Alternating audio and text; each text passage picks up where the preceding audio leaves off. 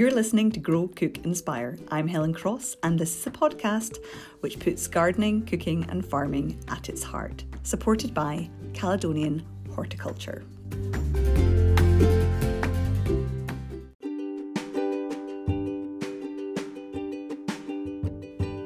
Welcome back, everyone. A little later to be expected, but sometimes life just gets in the way. Anyway, we are back and we have made it into March, despite the storms, the torrential rains, and not to mention the snow.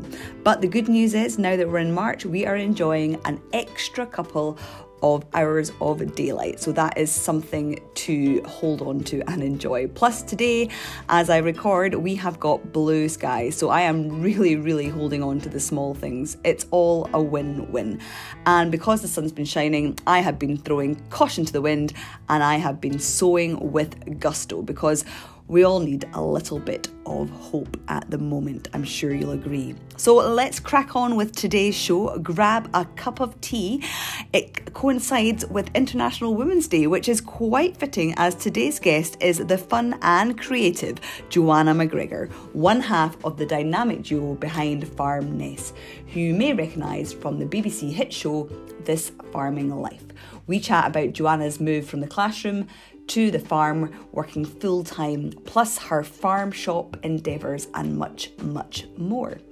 But before all of that, here are my top tips of things to do in and around the garden this week. I have been itching to get sowing and growing for the last few weeks, but up here in Scotland it has been particularly cold and we've not really seen much in the way of blue skies up until perhaps this weekend and today. So I really, as I said in the intro, I have thrown gusto to the wind, or caution to the wind I should say, and I have started sowing. So if, like me, you are looking to get growing and sowing, then I can highly recommend starting with tomatoes on your windowsill, because up to about now I've only got sweet peas growing on my windowsill. So in terms of varieties, I am growing Moneymaker and Tumbling Tom, which is a great one if you are growing in containers or if you're growing in hanging baskets.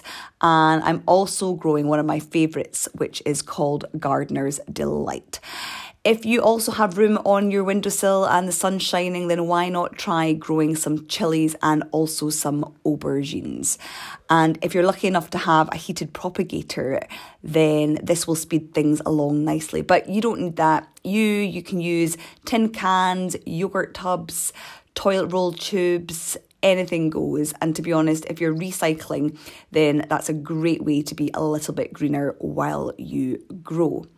And also, because I am a sweet pea lover, I have sown a few more sweet pea varieties. One is called Blue Velvet, which is a really lovely rich purple colour. And also, because I love to clash colours, I'm also growing one called Summer Fever, which is bright orange. And while I'm on the subject of cut flowers, then why not have a think about some of the flowers that you're wanting to grow if you're looking to cut your own flowers and provide flowers for your own vases this year. Think sunflowers, verbena, cosmos, helenium, Rebecca. These are all really great cut flowers and are also really good for pollinators as well. And before I forget, because we're still at the start of March, this is your last gasp to plant bare root roses. So why not, if you've got space, get another one planted into the ground. And also, because we're coming into springtime, then now is a really great time to mulch a little bit more. This basically invigorates your soil, keeps the weeds at bay before the growing season really gets going, and it also helps to retain moisture, which means you'll not have to water quite so much when the weather heats up. So, if you have space, then why not try and make your own compost? I know I bang on this bang on about this quite a bit, but it's a really great way to save money and also be a little bit kinder to the planet. So with this in mind, if you are looking to make your own compost, then I can really recommend a really super book that's been published by the National Trust, and it's called basically Perfect Compost, Save Money, Save the Planet, and it's by Simon Ackroyd, and I'll put all the details in today's show notes. But it's a really, really useful and simple guide that spells out everything you need to know and demystifies the art of compost.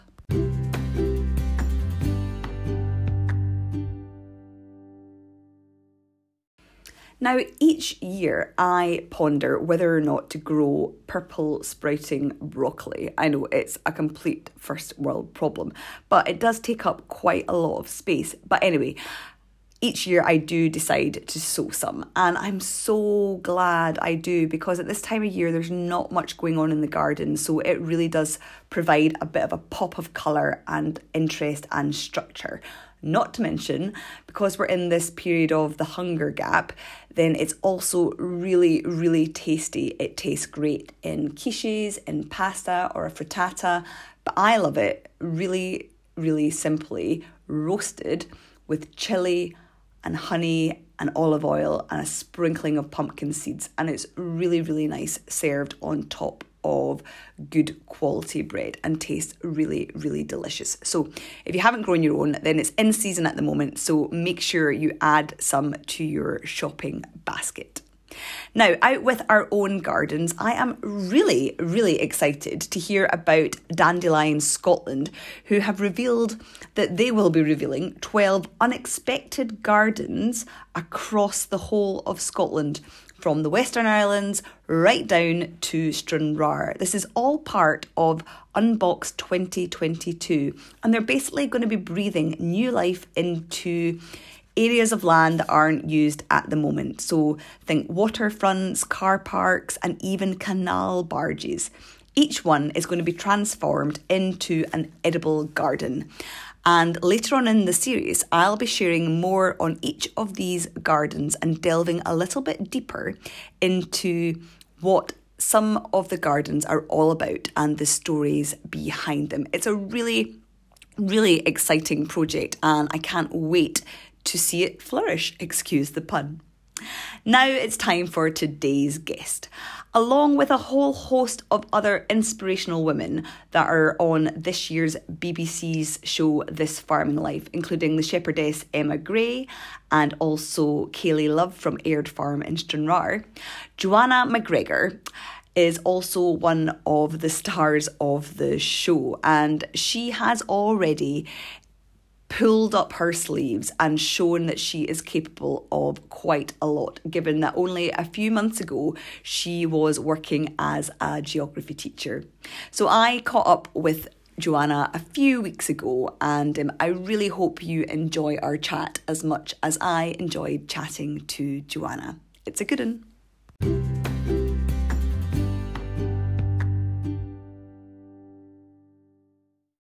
Yay. Quite a nice day. So, yeah. Busy weekend? Yeah, we had one of our busiest weekends we've ever had in the farm shop, so that was good. It's like more word of mouth has been getting out around the area and lots of people coming, so that's quite exciting. Oh, that's good. See, all the hard work, it just takes a bit of time and momentum, and that's really good to hear. So, Joanna, for those who don't know you and your partner Donald are the powerhouse behind Farm Ness, and you have appeared on the first half of Series 5 BBC's This Farming Life, which is basically an insight into a number of different farmers across Scotland. And it's a sort of warts and all insight into what goes on behind the farm gates, I guess. Tell us a little bit how you came to appear on the show. So last year, the year before, 2020, the year of the pandemic, I started going out and kind of observing Donald on his farm. You know, it was lockdown. You weren't allowed to go more than, was it 5 miles from the house? You were only allowed one walk a day. It was something like that. So I hadn't had much to do on the farm before, but now I was locked in my garden. I thought I'll venture out to the farm. So I went out to the farm and started filming things that Donald was doing. And from there, we started thinking, why don't we create a social media account about what's going on his farm? And we came up with this name, Farm Ness, and we thought maybe we could get a farm shop as well. So we started the planning process for the farm shop, but we never got planning. So we thought by Christmas, why don't we do like a pop-up farm shop and events where families can come and go into our big, kind of big industrial sheds. So it was all outside and they could socially distance, but they could have a coffee with farm shop produce. So we did that, and BBC Alba saw our social media and wanted to come and ask us about our social media and diversifying during a pandemic. So we did an interview with them on BBC Alba, and then off the back of that, BBC Alba suggested we apply for This Farming Life. So we just forwarded on the footage they'd sent us of the day they spent on our farm, and from there we got onto the show. I can't believe it. They just turned up. And how long have they been filming with you? So the last day they actually filmed was on Friday, just at the weekend. Okay. So yeah, it's still, I guess, being put together at the moment, but that's been an entire year. They started filming in March last year, and that's them stopped filming in February this year. So it's an entire year, yeah. Amazing. And what has been the response from the sort of public and friends and family about the first half of the series that we've already seen? It's been really positive. Lots of people coming into the shop have been saying like, oh, I'm so exhausted just even watching the programme. So yeah, they've been really enjoying seeing that. A lot of local people as well are really enjoying seeing Inverness, and the scenery and the farm that they've all driven past all the time is suddenly on the TV with the drone shots showing Loch Ness right behind us and Inverness right in front of us. So everybody's responded really well to that. And yeah, just seeing the amount of work that goes into farming, I think a lot of people are a lot more appreciative now, because I moan all the time about how much Donald works, and now they can see it. Yeah, my mother did tell me never to marry a farmer, so she was probably very wise. I think she was. Now, you touched on the fact that you set up the social media account on Instagram to start off with, and there's so many farmers of a younger generation like yourself have done a similar thing over the last couple of years, and some have even got YouTube channels as well. So having a social media presence, and also the fact that you have been on the television in such a successful series, which will go out on BBC Two as well, do you think that has had an impact on people's understanding of what actually goes on in farming and agriculture? Because we get a lot of, I say we, but I mean farms have had a really hard deal over the last few years with climate change and veganism, etc., etc. Yeah, I definitely think so. I think during lockdown, people kind of turned to the farmers. Like, farmers were still key workers when everyone was at home kind of making their way through Netflix series or doing DIY in their house. The farmers were just out constantly feeding the nations. The ports shut. You couldn't get food in. The supermarkets were emptying. People were relying on the farmers. And I think that's where the whole farm shop thing really took off, because farmers could put food out at their road end or in their shop or whatever, and people could access food. Things like eggs that you couldn't get in the supermarket now because it was hard to get the transport of produce up the roads. Like, everyone turned to their local farmer, didn't they? Mm-hmm. So I think from there, people then were taking more interest in farms and maybe looking to social media farms a bit more, and it was all exciting and it was in the news and it was current. And I think off the back of that now, that there's been almost this fight back from the farmers, because for years it was just so negative, and it's hard for farmers to get their voice out there when they're just family people. They're not huge, big corporations. It's just a family farm, and there's lots of them making a patchwork over the UK. They're not a big voice.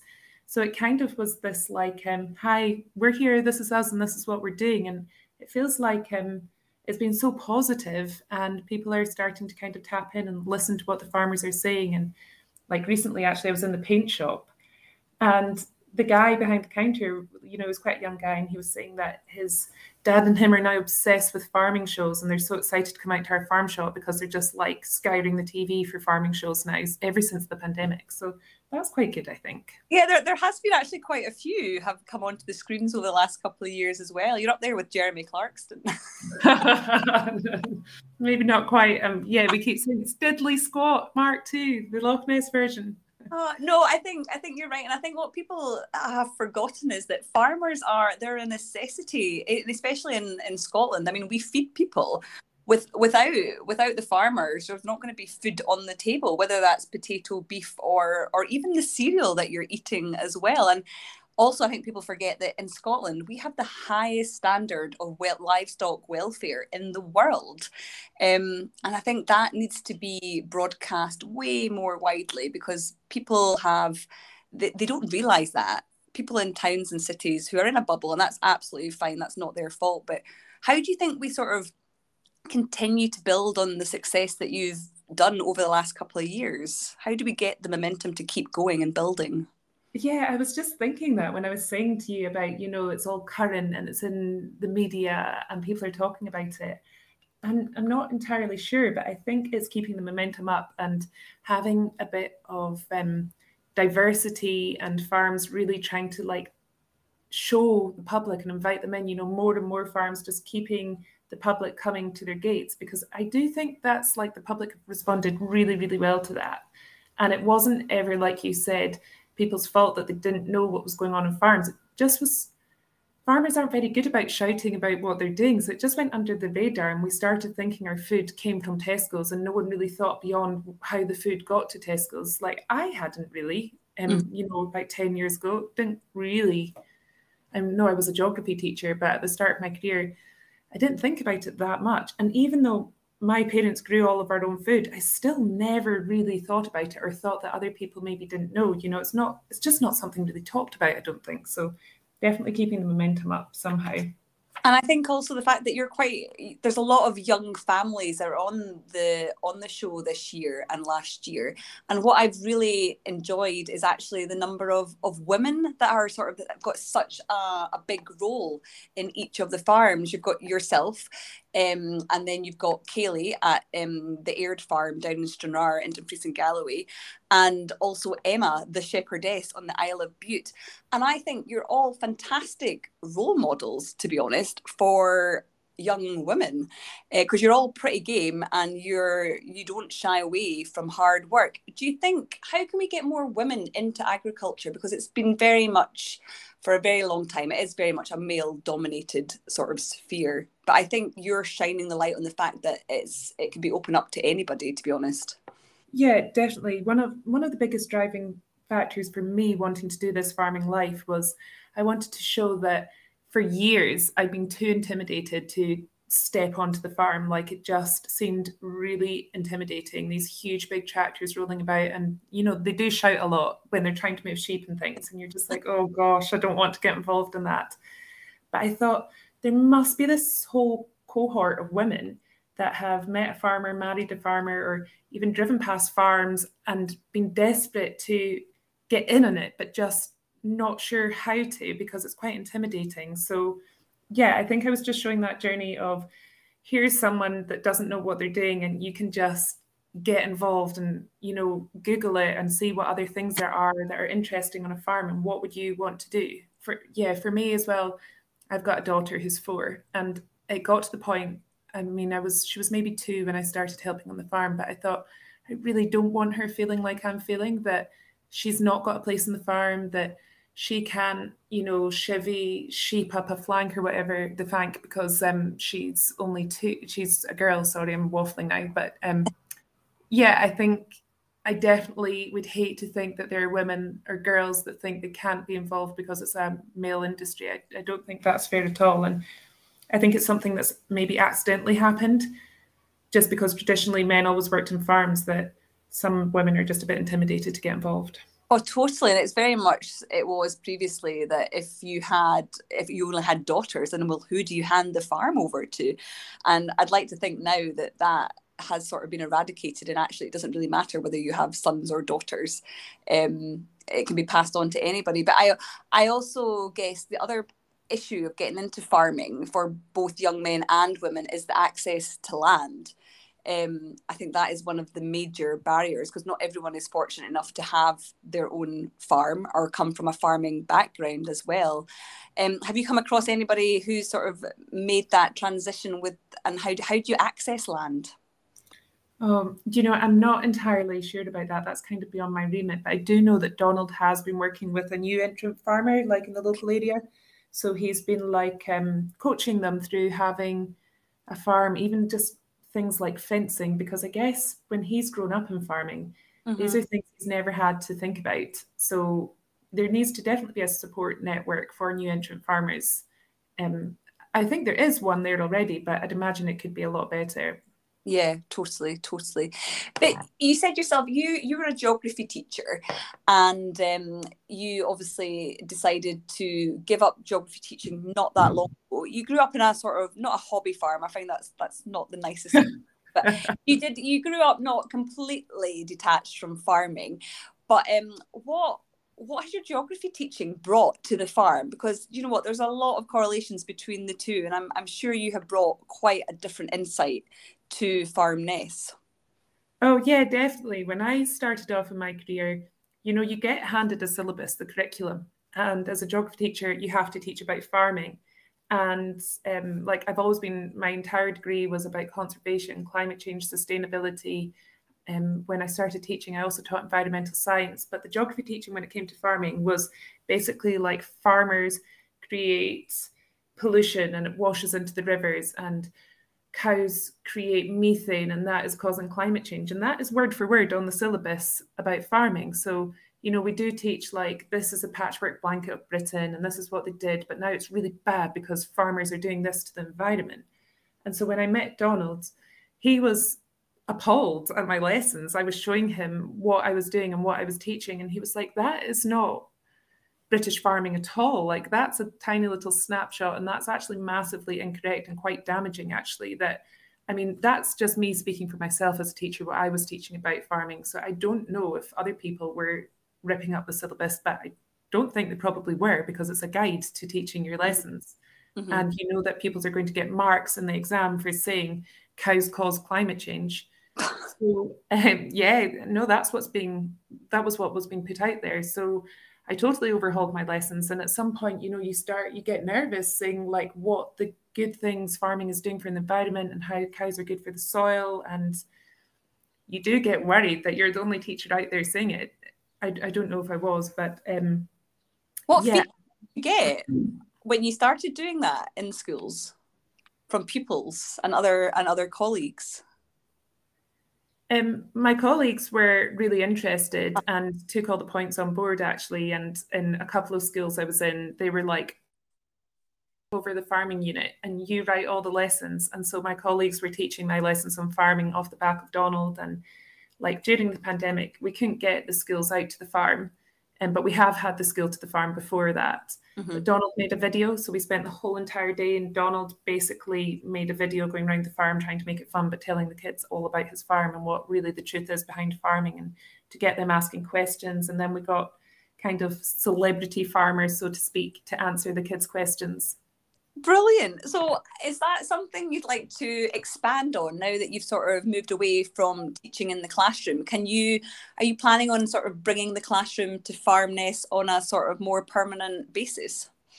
Oh, absolutely. That's probably the main driving factor behind me. Was I was getting bored of talking about it in the classroom, and I was just so desperate to have the kids and their families to come to the farm and experience it for themselves rather than being told, because it's almost quite patronizing being told all the time. It's like, well, come here, see it and experience it, because really that's what happened with me. I met Donald and I started experiencing his farm and thinking, oh, this is actually what it's all about, and not maybe the kind of ideas that were put out there before. Yeah, brilliant. No, that sounds like you're in a really great and fortunate position to be able to do that. So as well as recreating the syllabus across all schools, you've also managed to get some pygmy goats into Farm Ness, and a range of chickens and ducks that I don't suppose were there before you came along, or is that incorrect? No, that's all completely new. It's a bit of a joke that I've created a croft in the farm, and it's like, oh, Joanna's croft. And is that as a sort of to attract people to the when they're visiting the farm shop as well? The goats, I guess so, but it never started out as that. And when I was growing up, I had like a menagerie of animals, so I just kind of wanted that back. I thought if I'm going to live on this farm, you've got all this land, I'm having these animals, and that's what's happening. Yeah. So off the back of that, it's kind of benefited the farm shop, I guess. And also, they're a little bit more accessible to children, to be honest, than sheep and cows. Definitely. You know, I think Donald's parents at first were like, what on earth? She's hatched these geese out. This is absolutely ridiculous. But then the kids were rounding the geese all the time. They got obsessed with rounding them up from corner to corner. And Donald's dad's like, oh, that's quite good. They'll be quite good at rounding the sheep up, actually, when they get older. Transferable skills. There you go. That's brilliant. So obviously you brought the animals in, but tell me a little bit more about the farm shop. What is, this is fairly new. How is this going to grow in the future? Because you're in a great location. You're right on the verge of Inverness. So you're going to get a lot of traffic, which is super. How can you see that growing in the future?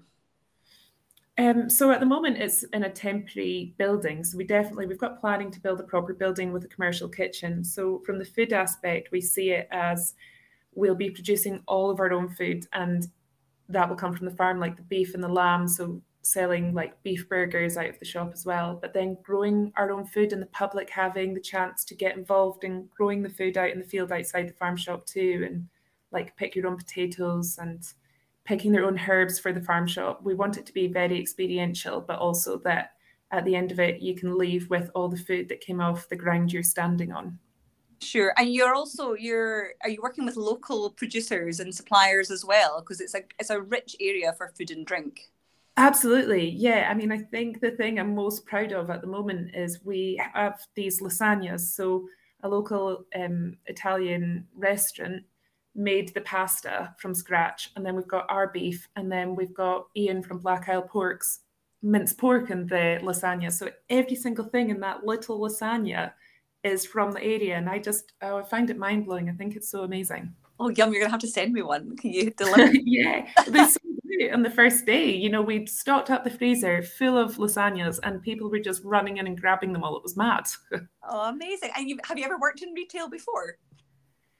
Well, I did when I was 18. I had a job in the local Spar. I don't know if that's helped or not.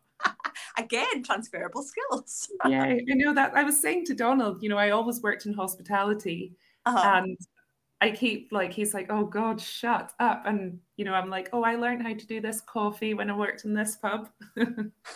Brilliant. What's it like working with Donald? Because obviously you live together, you work together.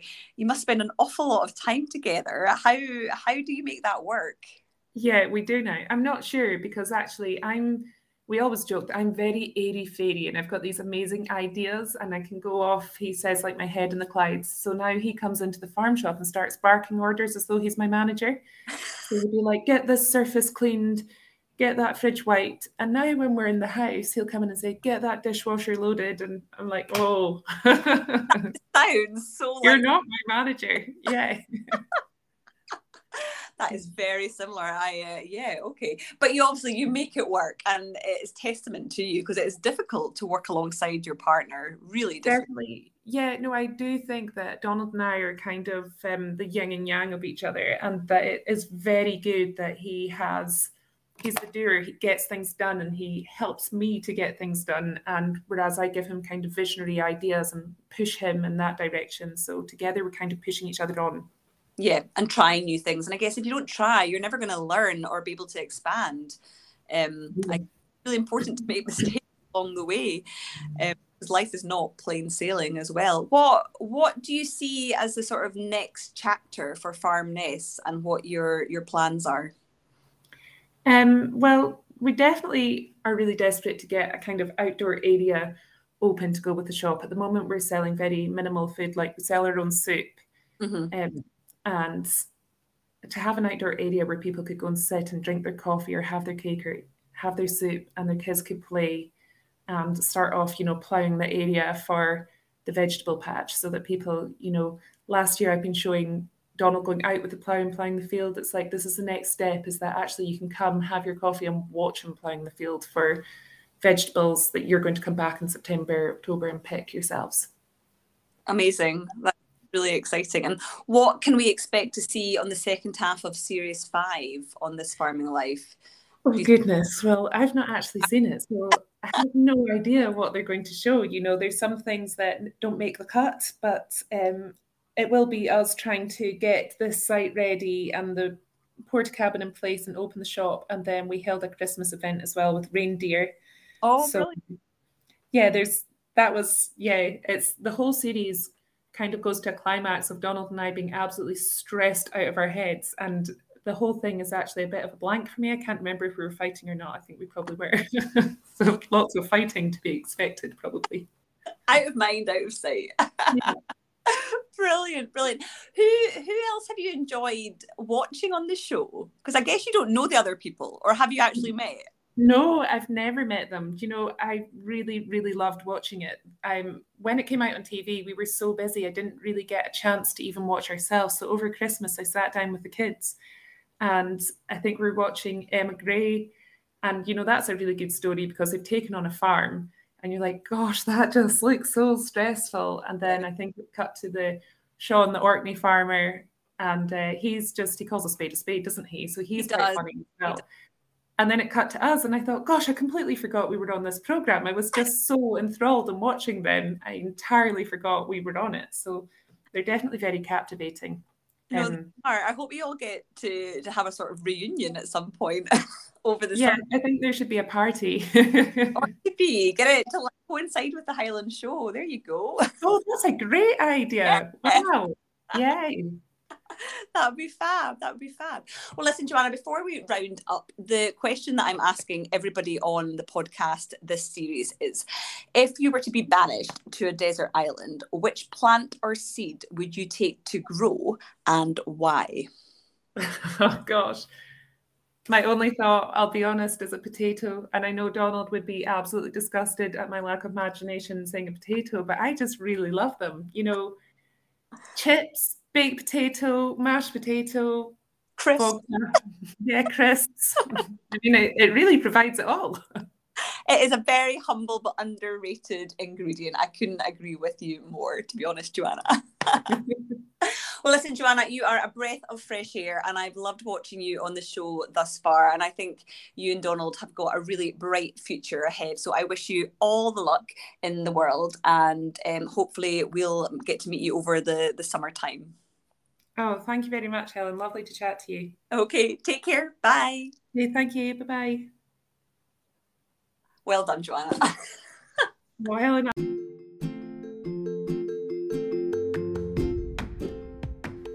That's all we've got time for today, but a big thank you for tuning in and listening as always. A special thank you to Joanna, and please do remember to subscribe, share, like and leave your reviews on whichever platform you listen to your podcasts on. It really does make a huge difference to the show. But before I round up, just a little reminder, as I'm sure you're all very excited because I certainly am. It is going to be the highlight of my week for the next 6 months. But Monty Don returns to our screens this Friday night on the BBC as Gardener's World makes a return for 2022. So I'm sure that will be jam-packed with lots of great growing tips for us all. So until next time, keep growing and sowing.